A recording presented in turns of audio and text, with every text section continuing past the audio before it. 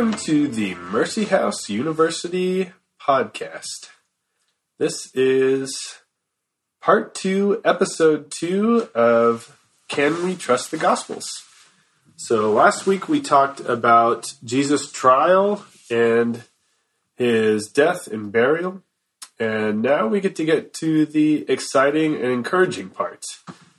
Austin is going to lead us through the beginning of a discussion about Jesus' resurrection and some of the historical evidence for his resurrection.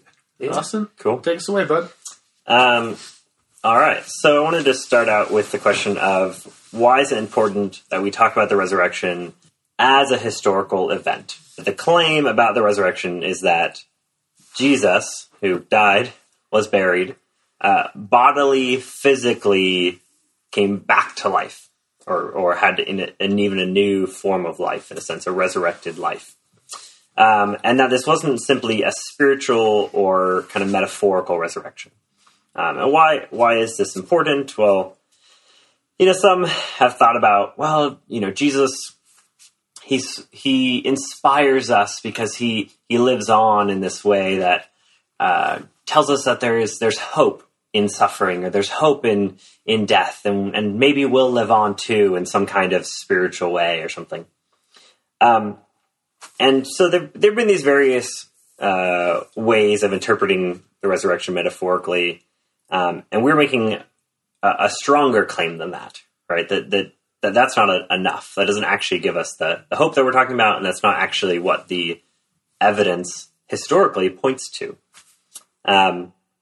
So there have been, even though there were some even fairly early Gnostic views on the resurrection that, they saw the body as bad, so God's Messiah, either he didn't really have a physical body in the first place, that's more of an issue for Christology, but that when he resurrected, he had more of this spiritual body. He didn't have a physical body anymore because he was kind of transcending physicality.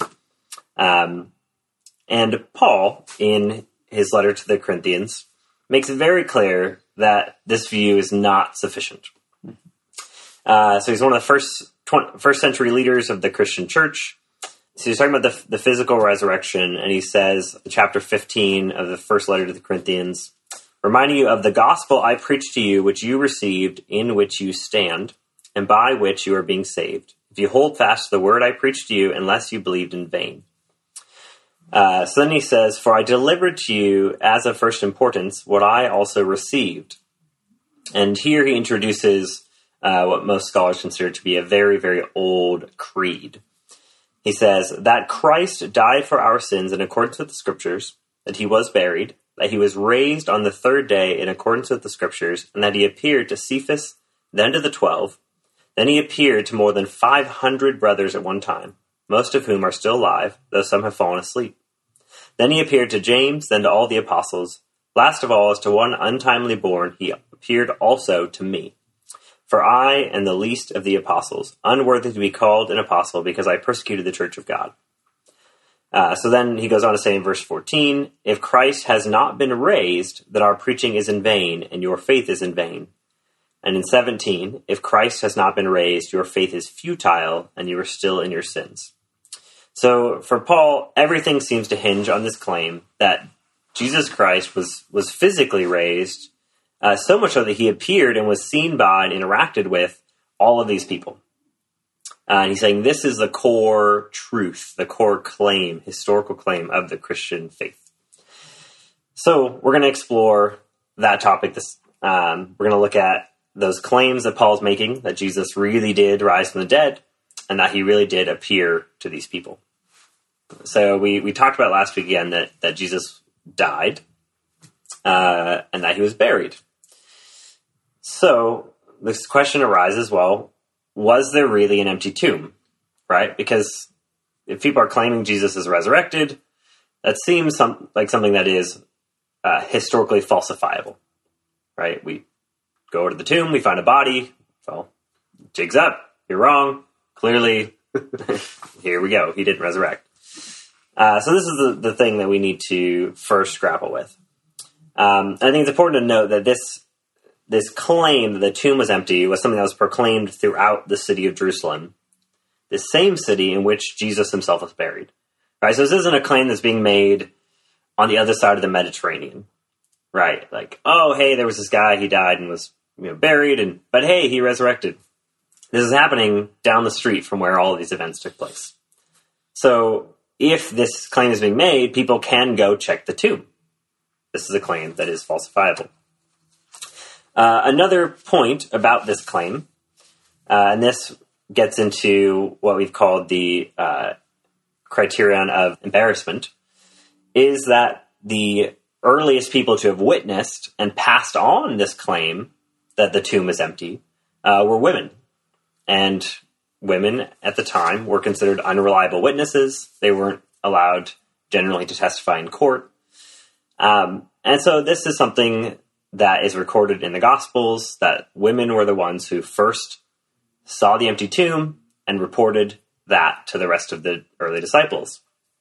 And that seems like if you're trying to back up your story, you wouldn't have the basis of this claim, at least initially, being on testimony of these women, because they wouldn't have been considered reliable testimony at the time. So the point being then that this isn't a story that they would have made up.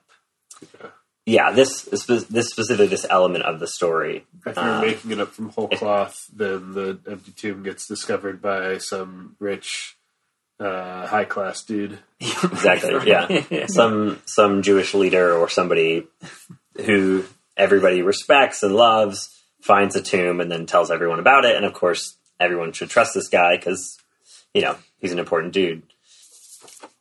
It seems to me that the Jewish leaders and the Romans would have had reason to want to disprove this. Do you have any evidence that they made any effort to produce a body? Yeah. So in the book of Matthew, chapter 28,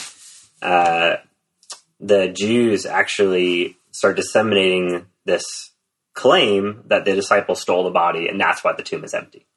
So here, even the Jews, at least according to the Gospel of Matthew, are assuming the tomb is empty. Yeah. So, because that actually confirms that the tomb is empty. It just provides a rival explanation for why it might be empty, right? Exactly. You'd think that the immediate response would be, no, he's in the tomb, right? Right. If the body isn't actually missing for some reason, the obvious thing would be to provide the body. We don't see that response happening. So the assumption would be that the body is missing. Right. As our base assumption. And this is a point that's been made by people like William Lane Craig. And the thought is that it looks like in the Gospel of Matthew, when Matthew brings up this rumor and says, and this rumor is spread among the Jews even to this day, that the body was stolen, it looks like he's entering into a pre-existing conversation.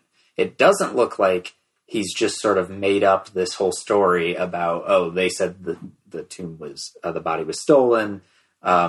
Rather, it looks like he's trying to respond to that idea that's already out there somewhere, which is why he brings it up at all in his gospel. Yeah, you're suggesting that this is already a rumor that's going around or a claim that's being made right pretty widely that Matthew is addressing explicitly. Yeah. So there's a polemical element even right to him including this aspect of the story. Cool. There are a few people who would attempt to argue that the tomb wasn't actually empty. And most of these are rejected by scholars, but we'll just briefly take a look at them. One is by this guy, Kursop Lache, maybe. He's from Leiden, so I guess that's Belgian or Flemish.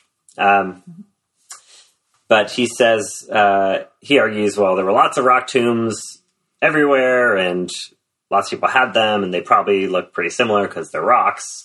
So, they probably just went to the wrong tomb, right? The women they're distraught. They're in shock. This person they love just died. The events of the day before were really traumatic and kind of crazy. They're trying to do this somewhat secretly, maybe, because they don't necessarily want to be identified with Jesus. And they're coming back several days later.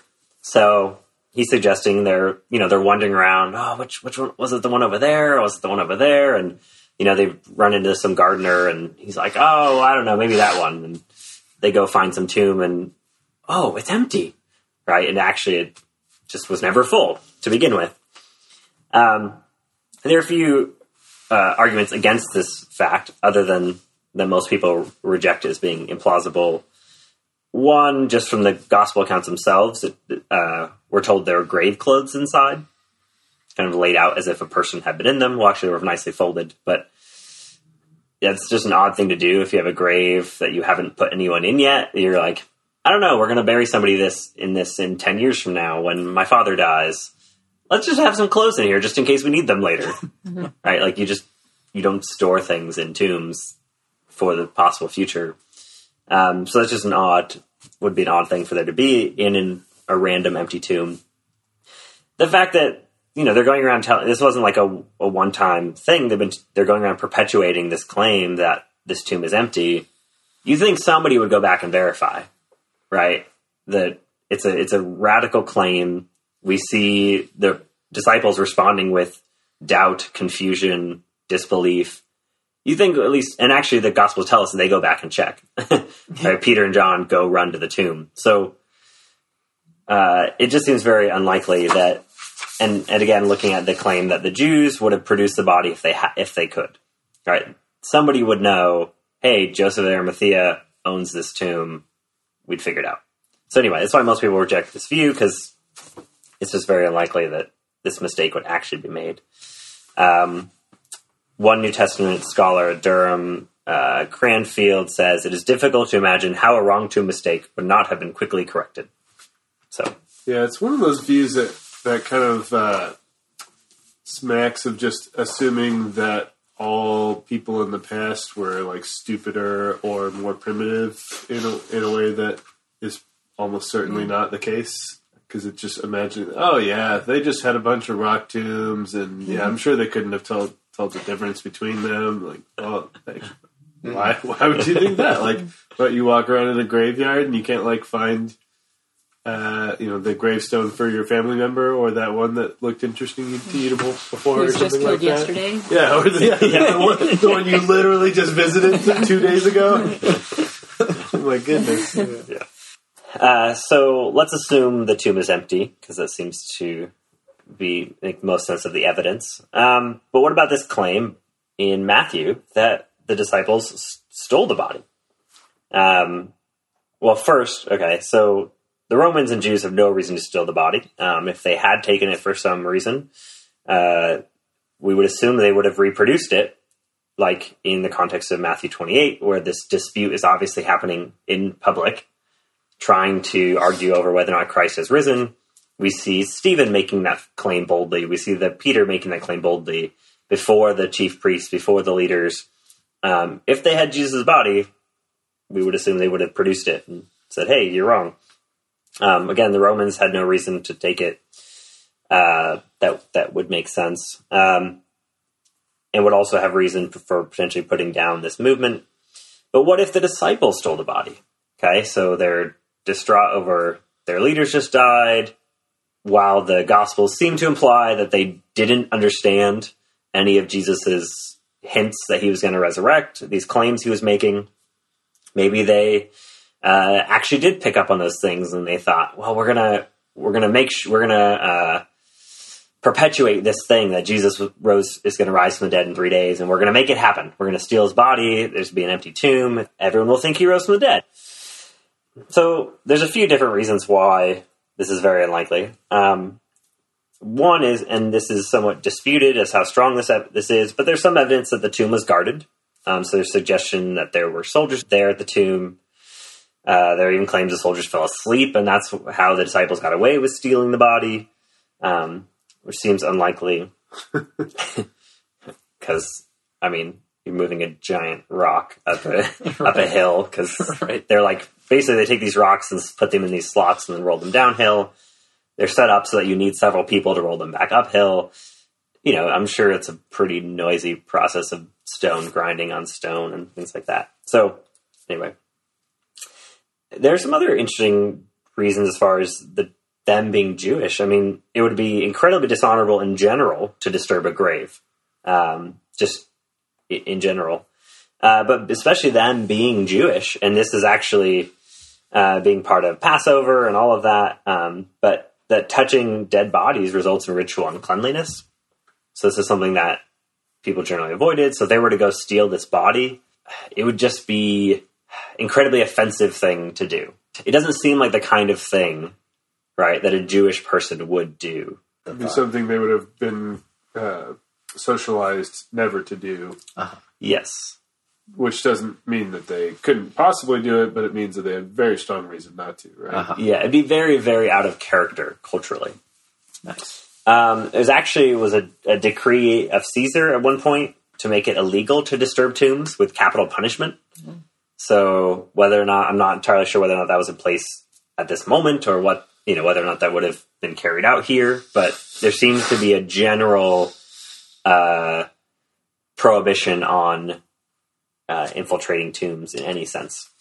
Craig Keener says that carrying off the body was so rare that it would shock those who heard of it. So this kind of tomb robbing was such an unusual thing to happen that it's kind of an absurd suggestion to even make that they would steal the body. It's just not something people ever did. They left the clothes there. So that's kind of an odd thing to do, right? If you're trying to quickly, discreetly sneak a body, why would you unwrap it and carefully fold the clothing and leave it on the bench, right? You just grab the body, you get it out of there. So that's a really odd fact to fit with that.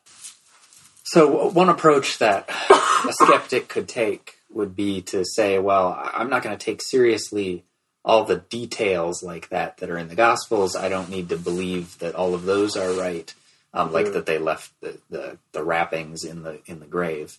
Some skeptics will only feel the burden of explaining sort of the main events, like the fact that the tomb was found empty and so on, because those are there's much more evidence for the main events than there is for any given little detail. Yeah, definitely. I think the biggest one is the fact that the actions of the disciples subsequently, in light of these claims that they're making that Jesus Christ, that this person has risen from the dead, and they're going to go on and be tortured and suffer and die for this claim. If they had knowingly stolen the body that whole time, doesn't make any sense of those actions. So as far as explaining their behavior, it seems really hard to explain the behavior of the disciples if they stole the body. Right, yeah. And that's probably the strongest evidence against that claim that they stole the body. Right, because it seems like the evidence for their sincerity could almost not be any stronger. Like, how could you have better evidence for the sincerity of the belief of a certain historical person? Another point against this view that William Lane Craig makes, and probably others as well, but is that the claims that the disciples were making downstream of the resurrection were really anachronistic, and so it doesn't look like the kind of story they would make up. And they're anachronistic in at least these two ways. The idea of a Messiah who died, why didn't their belief that Jesus was the Messiah just fade out at that point? Like, well, that didn't end the way it was supposed to, because that's not what Messiah, that's not what the Jews thought the Messiah was You see like. that evidence with Peter, the tension between Peter's conception of Jesus as military Messiah, the Messiah like the worldly kind of Christ, and then Jesus saying, "My kingdom's not of this world," and don't fight, and if you're going to tell me not to die, then get behind me, Satan. On the road to Emmaus, you see exactly what you're saying, where Jesus is walking along with these two disciples, and they say, "We thought he was the Messiah, but then he died." Yeah. So, right. So the very idea that what we have here is a Messiah that was actually crucified and then later resurrected was not the picture of the Messiah that was floating around in the culture at that time. So that's kind of an anachronistic idea. And also their splitting of the resurrection into two parts was anachronistic, saying, there's going to be this general resurrection at the end, but also there was this one that happened early and came first, right? Also very anachronistic. So if we want to go with this idea that the disciples just made this whole thing up, they stole the body and they cooked up this story, one of the problems with that view is that the story they made up doesn't look like the story they would have made up, given what we know about their immediate cultural context. Yeah. So, tomb is empty. We don't think the disciples stole the body. But they go on to claim, even beyond that the tomb is empty, is that they actually met this resurrected Jesus on quite a few occasions. One of those elements that, again, similarly to the empty tomb, fits into this criterion of embarrassment, is that the first people to meet this resurrected Jesus are women. So in John 20, Jesus appears to Mary at the tomb and interacts with her and talks to her. And so you get, and she even sort of touches him there. So right away you have this story that's being told that, hey, Jesus, he's real, he's walking around, we've seen him. Well, how do you know? Well, this woman told us, right? That wouldn't be the way you'd want to start the story if you were trying to convince a bunch of people, unless that's actually what happened. Given that they were in this misogynistic culture. Yeah. Given the previous point that women were not considered to be reliable witnesses.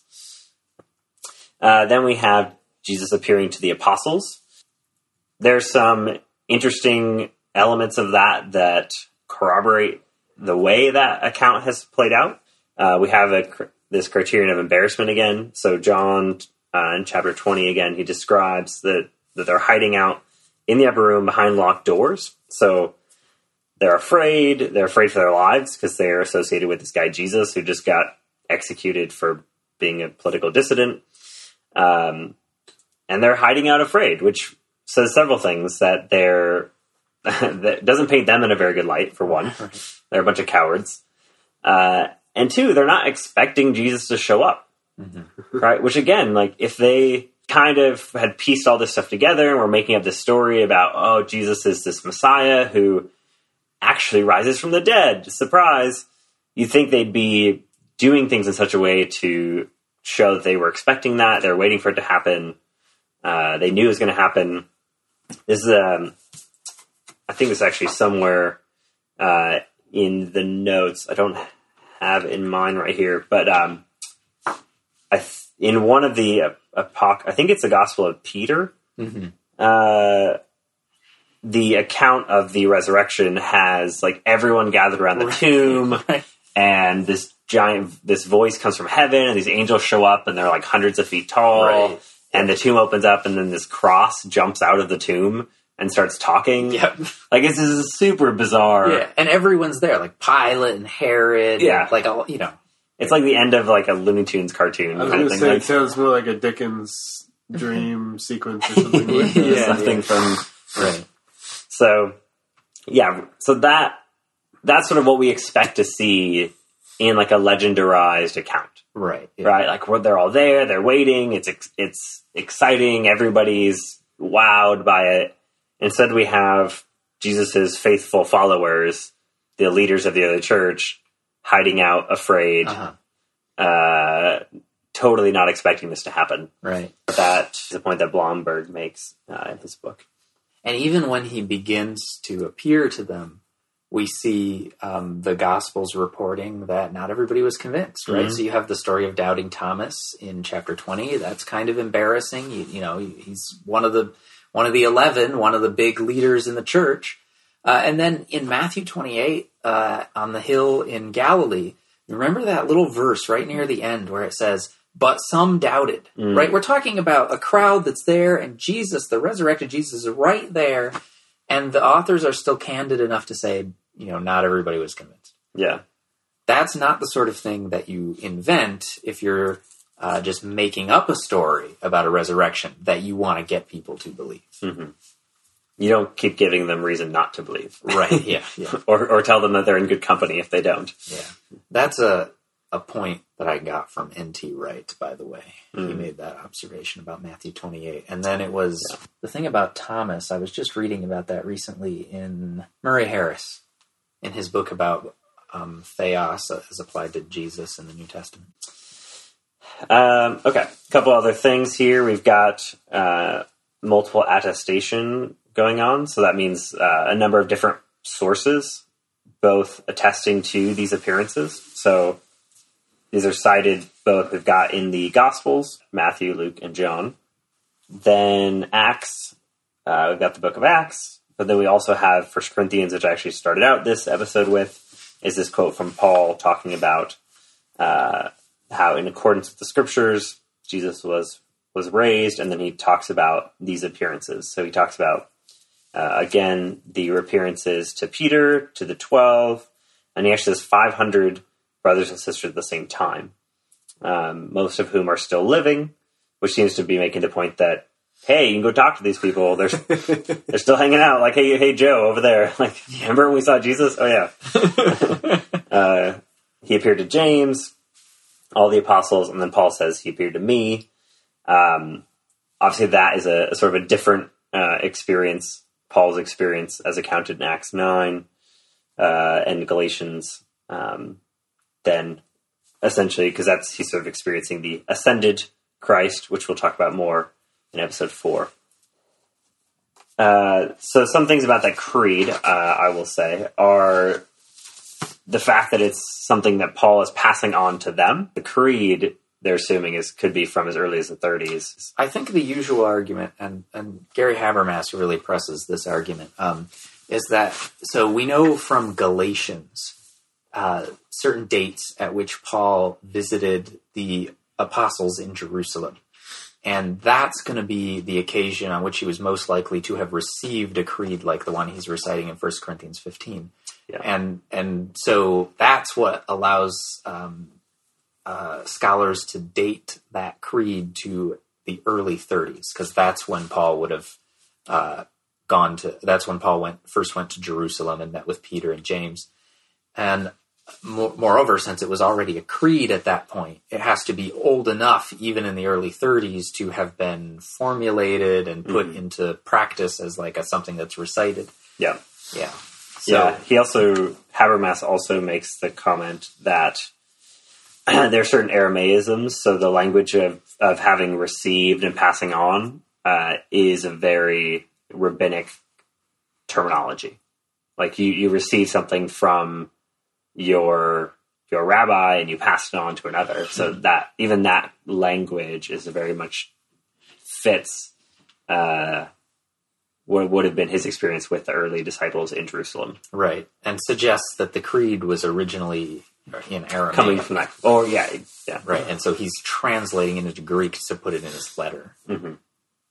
So that suggested the creed was part of an apostolic community that would have been like part of Jesus's group then? That's right. The import of that? Right, because it's in the language that they would have been using at that time, and it's not in the language that Paul was writing in when he wrote the letter. Yeah. So the creed is definitely earlier than the letter, and because of the connection with Galatians, probably very early, like within the first 3 to 8 years after Jesus' resurrection.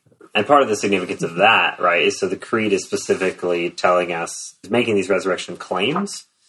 And if this was something, even in the 50s, I mean, even that would be very early, traditionally speaking or historically speaking. But say Paul was making this up in the 50s, we'd say, well, it's been 20-something years, been 20 years, maybe he's making this up, or it's been enough time, and he's writing this in a different, to people in a different city. This could be legendarized at this point, right? And, I mean, even historically, this is really soon for that sort of thing to happen, that sort of adaptation. But the early dating of the creed means that these claims are being made in this creed, which we're assuming is being sort of codified and passed around in the context where the events took place, very close to when the events took place, meaning that there wasn't time for things to be legendarized. And again, having certain elements that are falsifiable, like the tomb and the body, shows that these aren't things that were made up later, but these claims were being made at the time in Jerusalem, really close to when the events were said to have occurred. Okay. So the claim is that this is the resurrected Jesus, who is resurrected in bodily form, and has appeared to all these people.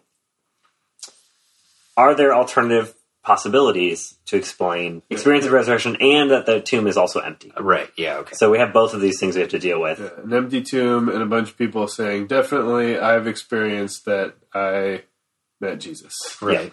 And Yeah. where's the life? And actually, the fact that the disciples had experiences that they interpreted as experiences of the resurrected Jesus is even more like solidly historically established and widely accepted than the fact of the empty tomb these days. So this is like, Because of the subsequent behavior of the apostles. well, that and also the attestation. So this is very much a datum. This is something that any one approaching the subject has to deal with. Yeah, so the issue will be, how do we explain what the disciples experienced? Because the evidence seems very, very clear they had some kind of experience. Yes. And that's just the question. So, Yeah. So some possible explanations. One that I will just briefly mention is the swoon theory, which is Jesus was in this horrible pain, and so he sort of passed out, and, well, these really dumb ancient people thought, oh, he seems dead. They took him down, they put him in the grave, he woke up a little while later, was like, oh, I'm feeling a little better now, and got up and, I don't know, maybe rolled the stone away or got help or something, and then he walked around, and everyone's like, oh, Jesus, you're back. Great. This is like the Monty Python theory. I'm not quite dead yet. Not dead. This is just kind of a silly one from what we know of Roman crucifixion. Just for anyone to even survive crucifixion is so unlikely. Obviously, if we, the reliability of the accounts of that, I mean, Jesus being stabbed or them doing other things to make sure the bodies were dead before taking them off. The Romans were basically professional killers. Like, this is what they do. They're really good at it.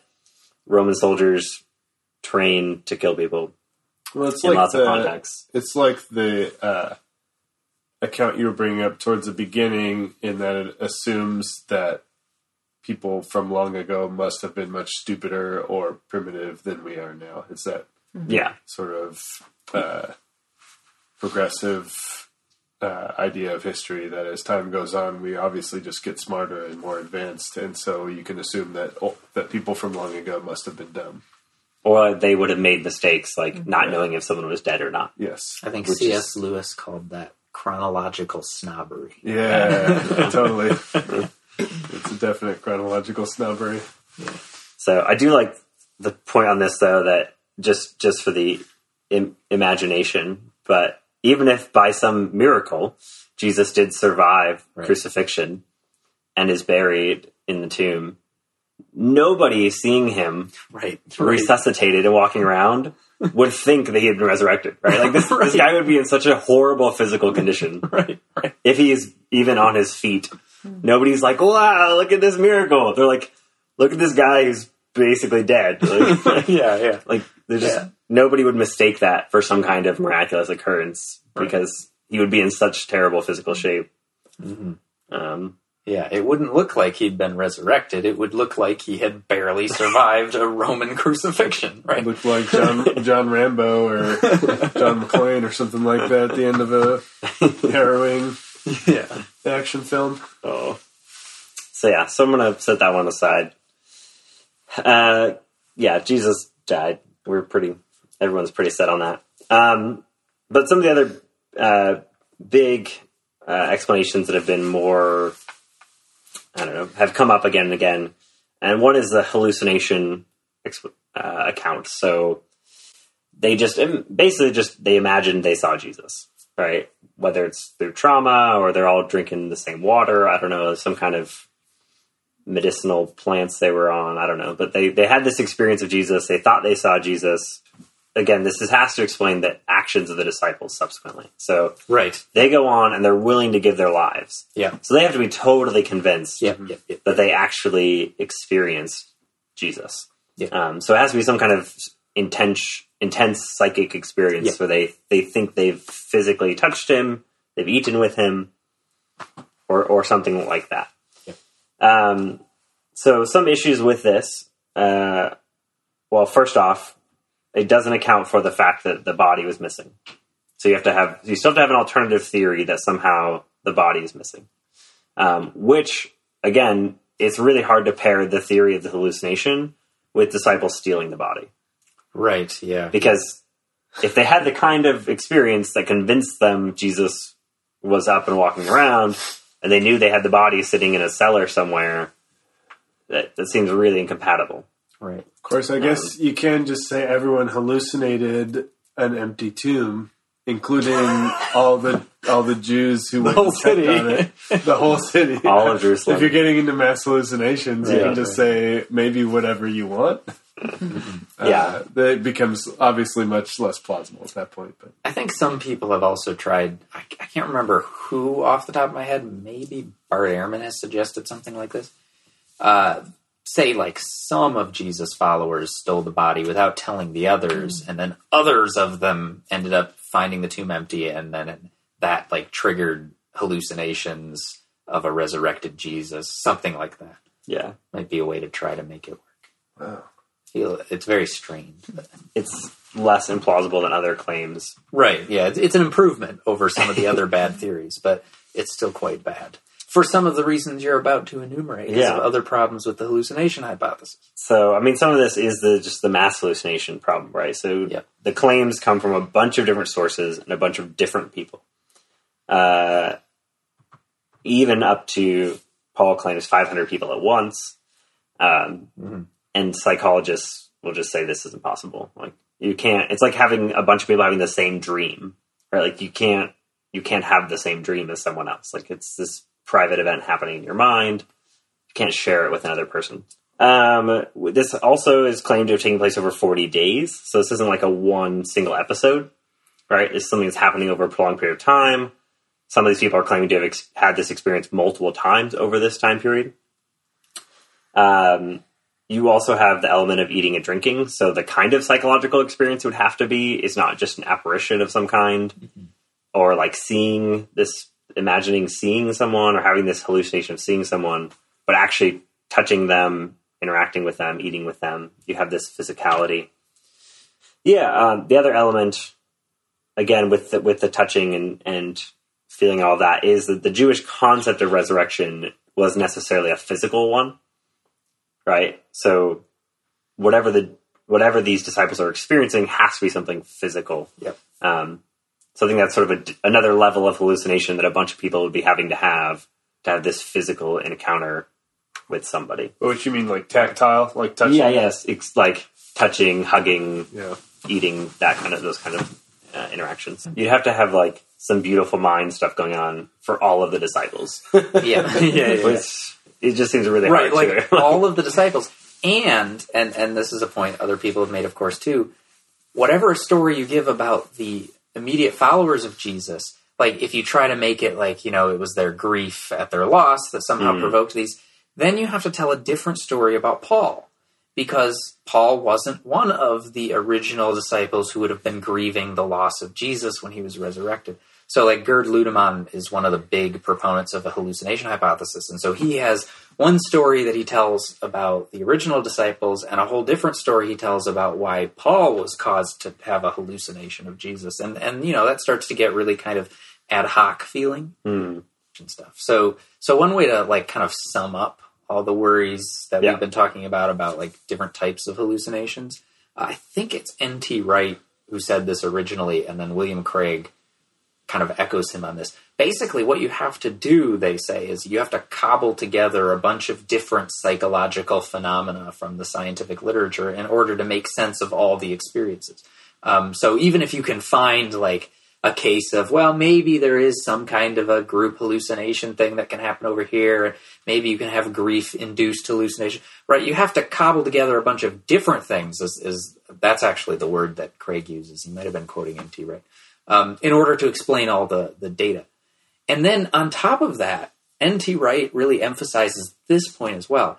The ancient people, they knew about these weird psychic things, whether they would have called them hallucinations or not, right? But they knew about things like visions and apparitions and the sorts of things that people still report today, like apparitions of loved ones who have just died and stuff. And he emphasizes this fact that when you have experiences like that, you don't take it as evidence that the person has been resurrected. You take it as evidence that they're dead.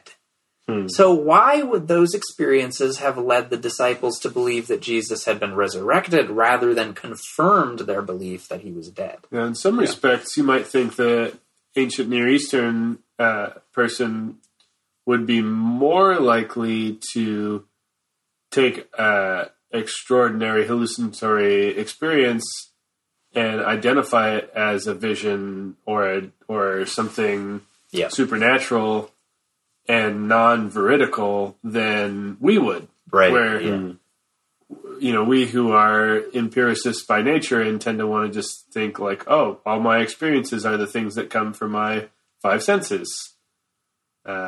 We'd be much more inclined to just take an experience and attribute it to something in reality because we think all the things we're experiencing are coming from our senses. All right. Well, a couple other quick things. If this is just a big conspiracy, right, with all of the all of these claims of appearances, maybe they all got together and were like, hey guys, what if we went around and told everybody that we saw Jesus? Like, wouldn't that be cool? You have the same problem as the stolen body account, which is the subsequent behavior of the disciples assumes a certain level of sincerity and conviction that there's just no way to account for unless they really believe this thing happened. Now you could say, well, some of the disciples made it up and convinced all the other ones, but at least from what we know or what we are told in tradition and the history is that of the 11 of the original disciples, all but John are executed at some point in the near future. So it seems, if those are the people who probably would be getting this rumor going, it seems unlikely that all of them would experience some kind of torture and most of them execution to defend this claim, knowing it was false the entire time. Even John doesn't necessarily live a cushy life either, right? Right. Yeah. Oh, he is tortured. He just doesn't have. He just doesn't have to be executed. He gets exiled and sent off to an island instead. Yeah, so just ends his life sitting in a cave on Patmos. Yeah. So this episode, we looked at some explanations on the empty tomb and resurrection appearances made in the four Gospels and in the epistles of Paul. I was going to conclude with this really long quote from Gary Habermas, but I might go with the shorter one from Anthony Flew. It says, the evidence for the resurrection is better than for claimed miracles in any other religion. It's outstandingly different in quality and quantity. And that's from a renowned atheist. All right, that's episode 2 of part 2 of our course, Can We Trust the Gospels? We looked at some evidence for the resurrection. Next time we're going to look at what some people think are some discrepancies in the resurrection accounts. And Justin's going to lead us through that discussion. So we hope that you'll join us in a couple weeks for that episode on the Mercy House University podcast. See you then.